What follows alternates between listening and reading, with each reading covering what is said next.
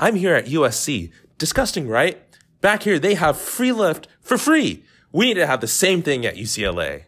No, we need to disband USAC, first of all, and give students their $270 back. I mean, what does USAC even do? They just sit in meetings and they just go in circles and just never even achieve anything. Guys, the election is over. You know that, right? What?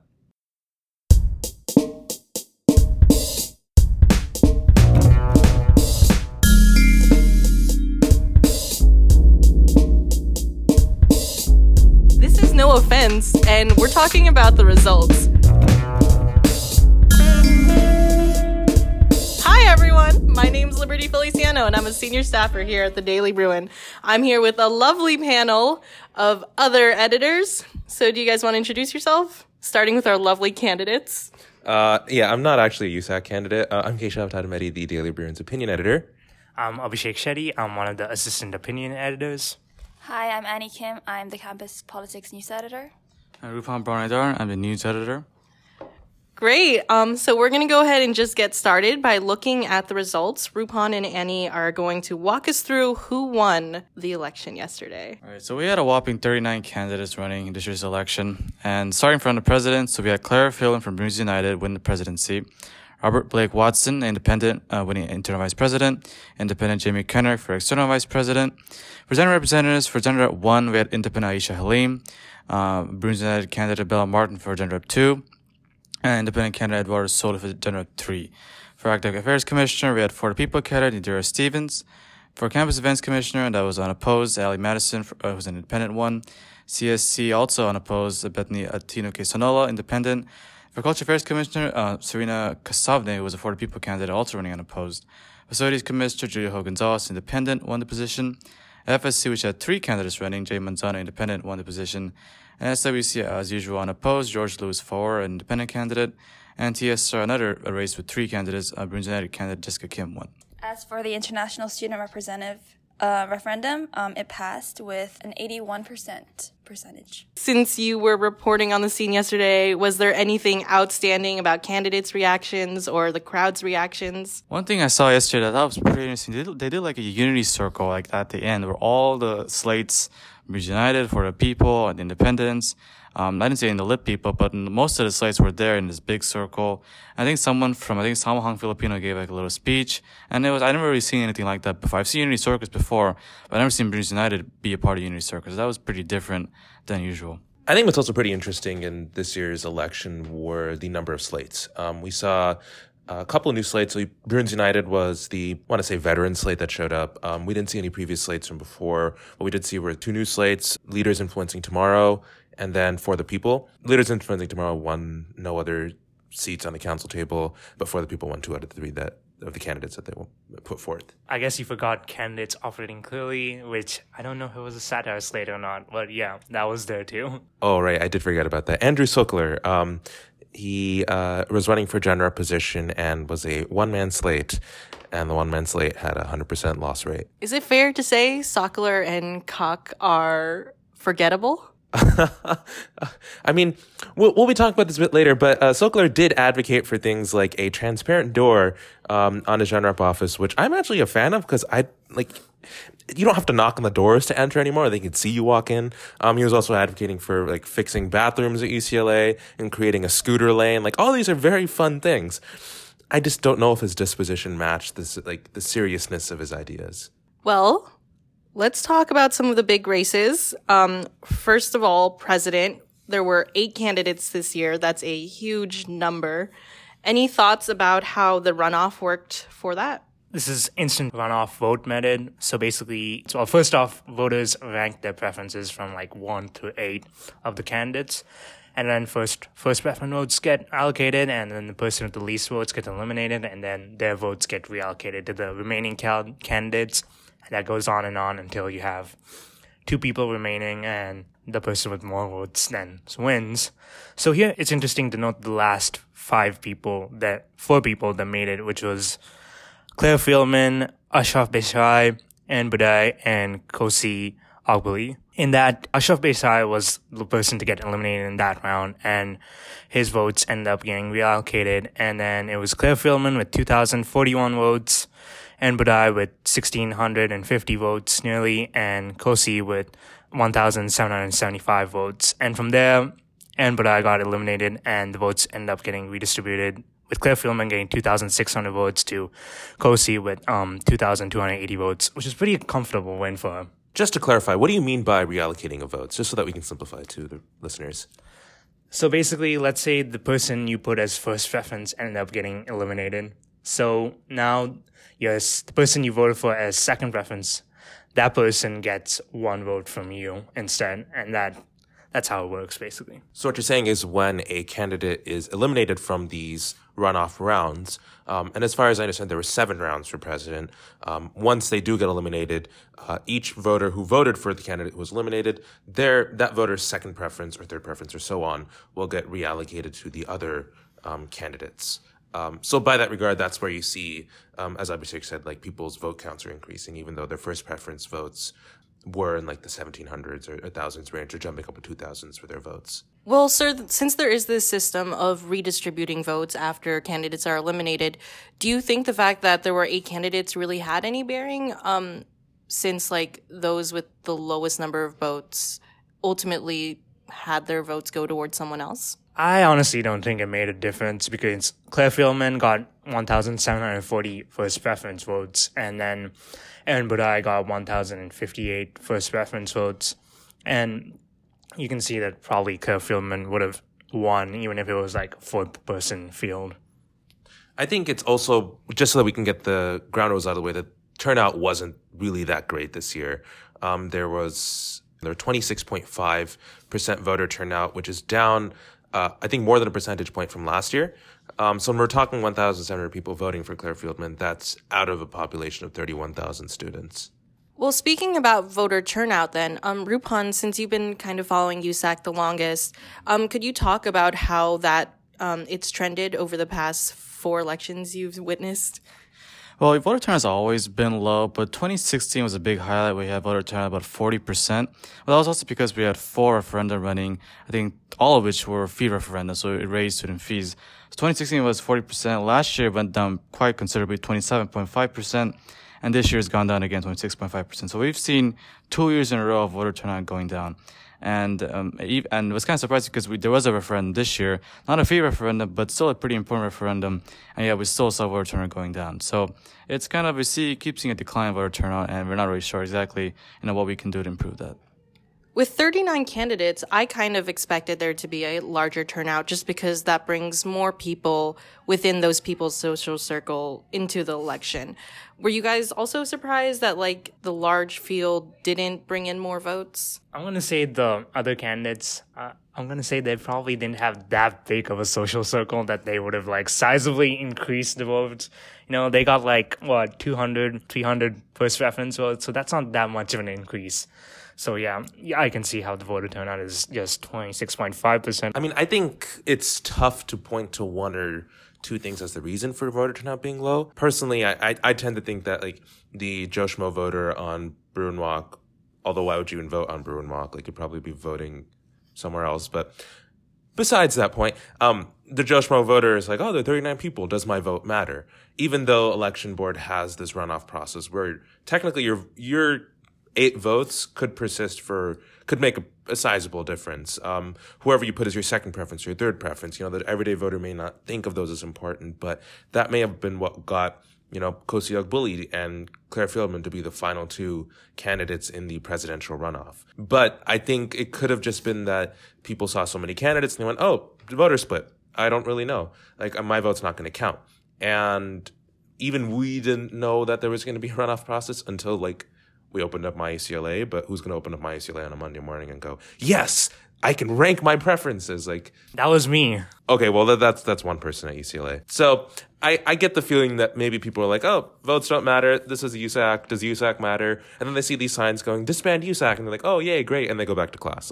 I don't really think people were very invested in this election. We're going to come back to the topic of voter fatigue and how election board interacted with both voters and candidates during the election. But first I want to talk about 2 other big races, which was external vice president and general representative. Abhishek, do you have more information about how the external vice president voting broke down? I think the EVP race was probably the most interesting snapshot of in the runoff and ranking preferences because Victoria had like 400 more first preference votes than Jamie Kennock. Just to add some background, the 4 candidates for EVP were Jamie Kennock, an independent candidate, Nicole Corona Diaz, independent candidate. She's the incumbent general representative on the council table. There was Victoria Solkovitz, who is Bruins United candidate. And then there was Carla Blessing Thomas from the Leaders Influencing Tomorrow's Slate. So yeah, Victoria Solkovitz had a lot more votes than Jamie Kennock. But then once Nicole Corona Diaz was eliminated in the second round, a much more massive percentage of her votes went to Jamie Kennock, and only 200 of her 1,500 votes went to Victoria, which is pretty interesting. And I have to say, it's not surprising that people who'd back Nicole Corona Diaz would favor Jamie Kennock over Victoria Solkovitz from Bruins United. So yeah. Why do you think so, that people would have that sort of preference? Well, I guess if you're choosing someone as radical as Nicole Corona Diaz, who's more progressive than, I guess, Bruins United, you would probably go for Jamie Kennock, who is also slightly radical in a relative sense. So yeah, that's not surprising, really. So I think this race is an example of how the instant runoff system can sort of lead to results that wouldn't have occurred if we just had a regular plurality system. In presidential race, if we had a regular plurality system, we go off first preference votes, Claire Fieldman definitely would have won. But in this case, because we had this unique system of ranking, Jamie Kennock won. So I think this is one of the few cases where, the instant runoff system has had an impact on the outcome to race. And then quickly going over the general representative race, which is somewhat similar. It was a British Columbia single transferable vote method, which I don't completely understand. Wait. British people are in this election now? British Columbia, the Canadian people are here. Wait. Why are Canadian people in USAC now? I mean, nothing against Canadian people. Why are Canadian things coming into USAC? International students need more representation, Keshav. How can you ask a question like that? I'm just so confused about why the election board bylaws include Canadian stuff, but whatever, it's all right. Yeah, I'm not exactly sure why this vote method is trusted, but it was kind of similar. But there's a vote threshold, so basically, if any person goes past a certain number of votes, then their vote percentage doesn't increase. Instead, their votes get reallocated in a similar preference kind of way. So here you had Aisha Halim really comfortably won, and she's Gen Rep 1. Then in the penultimate round, you had Bella Martin with nearly 1,300 votes, Naomi Kissel from BU as well with 1,233 votes, just 50 votes short of Bella Martin, and Eduardo Solis, who's an independent, with 1,361 votes. So pretty close there. So Naomi's votes ended up being reallocated to mostly Bella Martin, and Bella Martin ended up being General Representative 2, and Eduardo Solis was Gen Rep 3. So the reason why the general representative race, I think, is such a big one, besides the fact that there were 8 candidates, was because the day election results were announced, there was a sanction against the entire Bruins United slate after 2 members, including General Representative 2, Bella Martin, were investigated for coercing votes at Pi Kappa Phi. Do you guys think that most of the voting was done prior to that sanction? What's interesting about USAC elections, and I guess any kind of student government election in comparison to national elections or state elections, is that voting happens across a week. You have 5 days. Yeah, some of us wait until Friday to vote, but I think most people are either going to vote when their friends remind them to, or when a candidate reminds them to, or they see a bunch of people on Bruin Walk coming after them, oh, sure, I should just vote, and then I can use the excuse, I voted already, right? So do people vote on Mondays? Probably not. Do they vote on Fridays? I'm guessing not a whole lot either. So if you haven't voted on Friday and you're not really that invested in the system, you're probably not going to vote at all.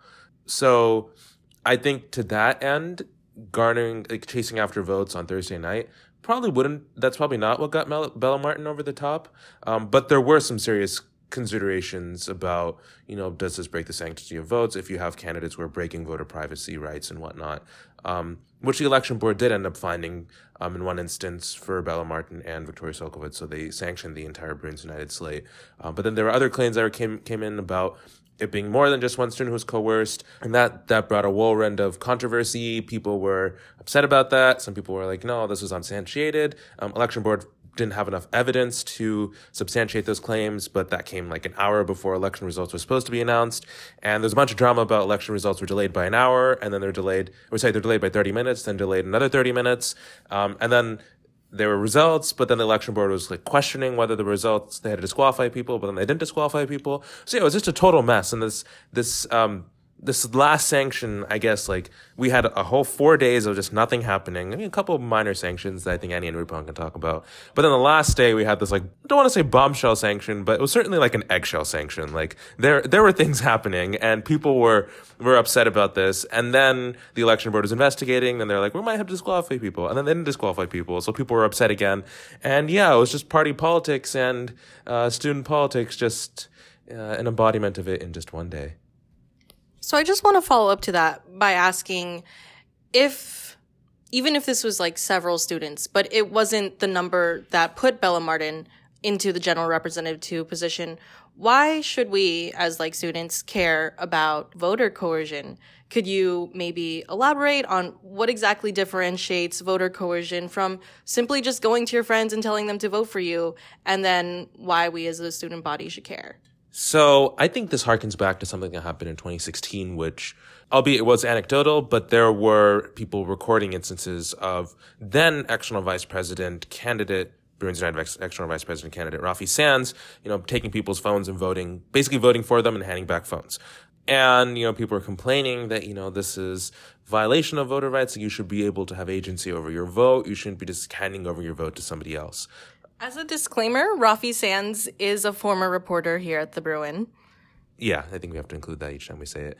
But yeah, he ended up going on to win the external vice president race. And it was a very, very close race. So that's why people were quite contested. I think people were like, oh no, Rafi should be, either sanctioned, or I don't know if they said disqualified, but there certainly were questions about, like, should election board punish him for the alleged instances of him taking people's phones and voting for them. So I think what Bella Martin and Victoria Solkovitz were found to have done by the election board when they say coerce a student, I think it's in reference, it's kind of similar to the idea of that either they tell the student, oh, just give me your phone and I'll vote for you.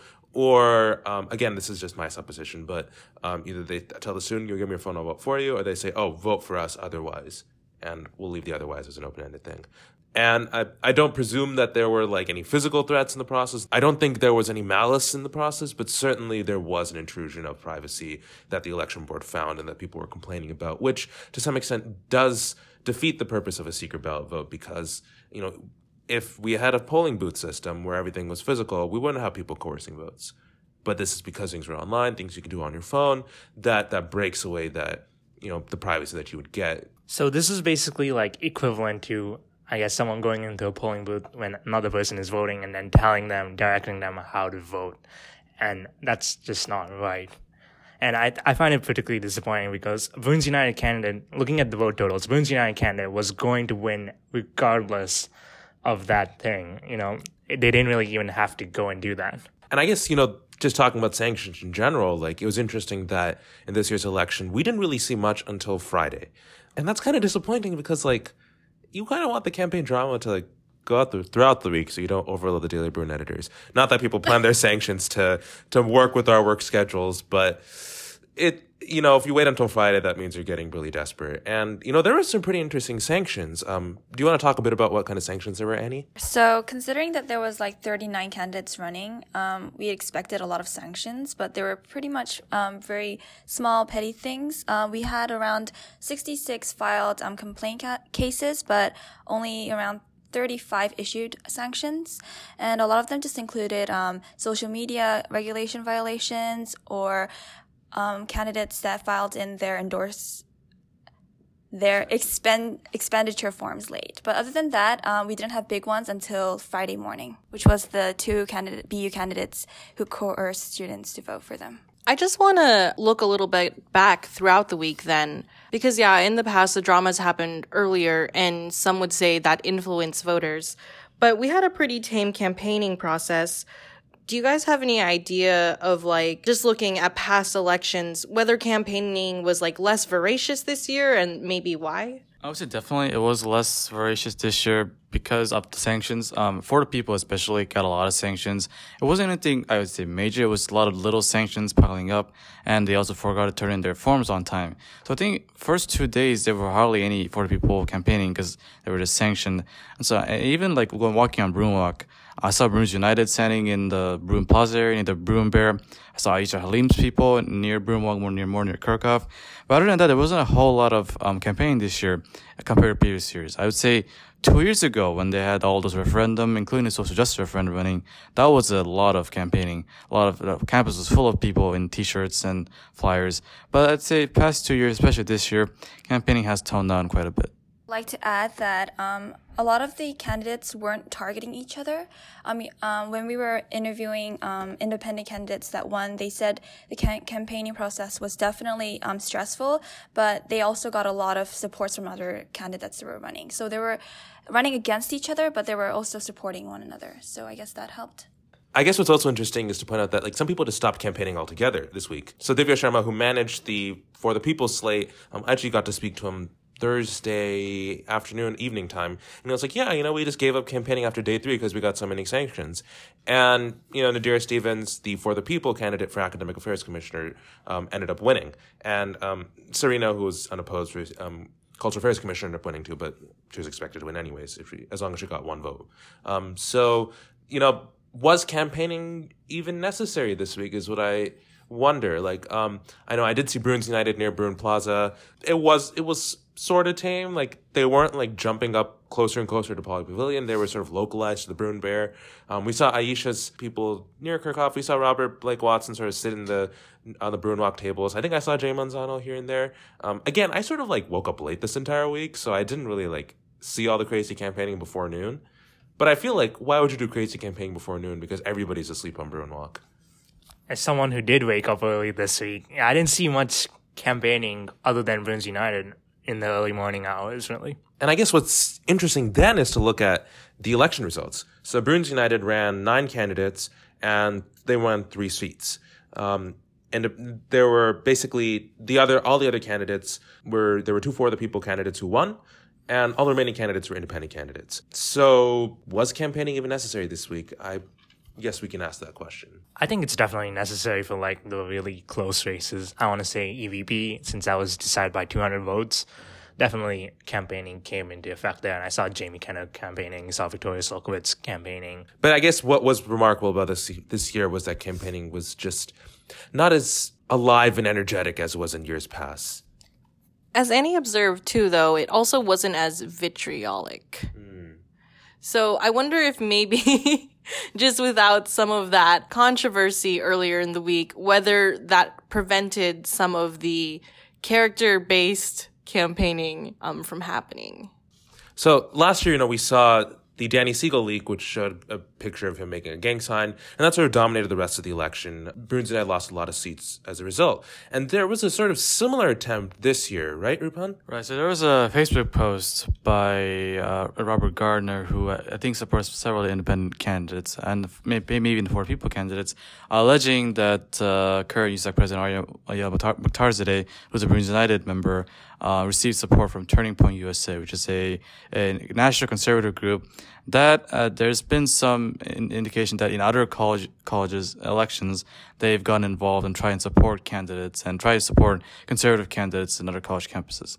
So that's sort of a claim that was made about Ariel. Ariel on the next day sort of disputed that claim, saying that her campaign funding and support was from her own family and she didn't really gain support Turning Point.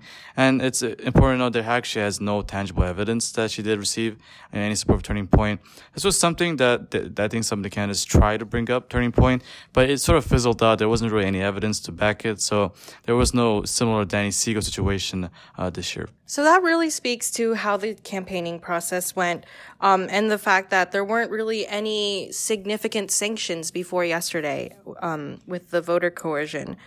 So returning back to the topic of sanctions and also the topic of election board at large, I just wanted to talk about whether this election is really over. Earlier when Keshav was describing it, it sounded like a mess. And it also doesn't sound like there's complete finality to the results we got last night. Do you guys have any thoughts about whether election board is doing anything right now after that weird Facebook post asking for evidence against candidates, pretty much. So we're not sure. We know as of now the sanctions that have been sort of filed, the complaints that have been filed with election board, as far as election board is concerned, those are final. The investigations are closed on all those sanctions. Even for the ones where election board said that you didn't have enough evidence, those are done. It's possible that if they get new information, new complaints, that there could be potential disqualifications. At least that's what the Facebook post made it seem like. But I think personally, I don't think there's going to be any major changes. Maybe if there's some really big information that comes to light, potentially. But it's just hard to sort of disqualify someone after the fact. It's a big logistical nightmare. If someone is disqualified, they would have to do, I believe, if I'm not wrong, if I remember the election correctly, they would have to do another election at some point. So I'm not so sure that there's going to be any new information, but we'll just have to wait and see. I'd say that I think someone, at least some people, are probably going to file more complaints with the election board. And I don't know, you might even see someone file a petition to judicial board that election board hasn't done its duty yet. There's a chance of that as well. And regarding the logistics, I think like if you have to disqualify someone, if they like violated the sanctity of the voting process, then, and they should be disqualified anyway, regardless of the logistics, you know? I think also just as a point of transparency, Rupan, Liberty, myself, and Abhishek are all 4 members on the Daily Bruin editorial board. And if you didn't read, which, why am I even saying that? You probably didn't read anyways. But there's, the Daily Bruin editorial board came out with an editorial last night calling on, basically condemning the election board for not carrying out its due diligence and, you know, basically drawing into question the sanctity of the election process themselves. To be clear, though, we weren't asking them to disqualify anyone. We were just saying that the election board has plunged the student body into a lot of uncertainty. The way it's framed the results with this question for more evidence from the student body really makes us think, as people observing the election, that they are trying to prolong this process rather than deliver candidates as confidently as they might have at face value last night. So it's just really confusing. I think like maybe it will just fizzle out if no one submits any petitions, or even if they do and there's not strong enough evidence. Right. I think what we just need is just closure. Like, USAC election week should end at week 5. Like, I don't want to walk into midterms and then like keep thinking about USAC. Like, those 4 letters should just leave my mind for a time. Midterms are permanent. I'd like to remind you, they happen from week 2 to week 8. Yeah, well, my professors decided to prolong them until week 7, and I haven't had a single midterm, luckily. But like, that's besides the point. I just don't want USAC when I walk into a midterm now.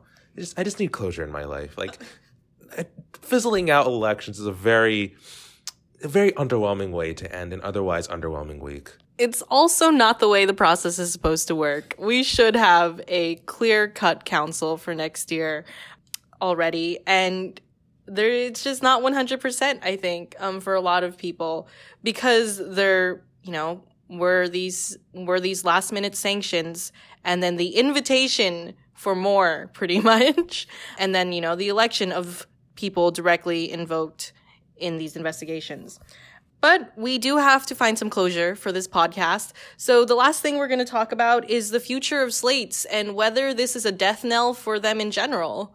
Over the last few years, we've seen a lot of one-off slates. We mentioned Waves of Change earlier. Bruins United is really the only slate with any sort of history that's currently active, and the institutional or established resources. Do you guys have any thoughts about whether Bruins United will forge on after the voter coercion controversy, and whether the states established this year will maybe continue? I mean, we have to keep in mind that election sanctions are reported by students, not the election board.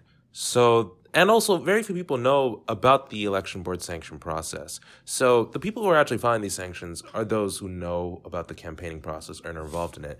So really the people who have a big beef about voter coercion are likely the people who are as part of the opposition campaigns. So I don't think Bruins United is going to go away, but I think it's important to however, look at the dwindling number of council seats that Bruins United now holds. So in the past, it held a majority council table, and last year it held 3 council positions, and now it's holding 2 council positions. is it going to fizzle away next year or the year afterwards? Like, I don't think 2021 is going to be the death of Bruins United. I do, however, think that once they lose an executive position, like president, which they've held for 4 straight years, the moment they lose that position, it's over for the slate. But that's my opinion. My verdict is they're kicking and alive, but in a very diminished state. Like, yeah, they weren't even chanting this year. I was just so sad. Like, they just held hands and, like, walked and, like, with solemn faces. And I was like, where are the chants? Where's the energy? Where's the Bruins United? Like, I don't know. I just saw Bruins, no United. This is the second year that they haven't been chanting as they converge on Meyerhoff Park. And I don't know, maybe the whole chanting thing is just outdated. Maybe it is. Do you guys have any thoughts about some of these smaller slates or the new ones? Will candidates operating clearly make a return, you think?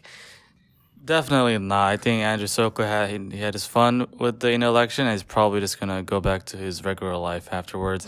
For the people, I'm not so sure if that will continue either. Potentially it will, but considering that they had 3 candidates, and 2 out of 3 won, and one of them was uncontested, I'm not so sure either that slate will continue. I'm sure some other incarnation of that slate may continue. But historically, those kinds of progressive slates, Let's Act, Ways of Change for the people, they tend to sort of pop up and then go away. And I think that trend is going to continue. Well, I think we've blabbed on for long enough. And, like, while this election isn't going to apparently end, like, now or ever until election board does something, we got to end this podcast. So we will catch you all next week in our next No Offense podcast, which will not mention the words USAC in it. You don't know that yet. Right, I don't know that yet.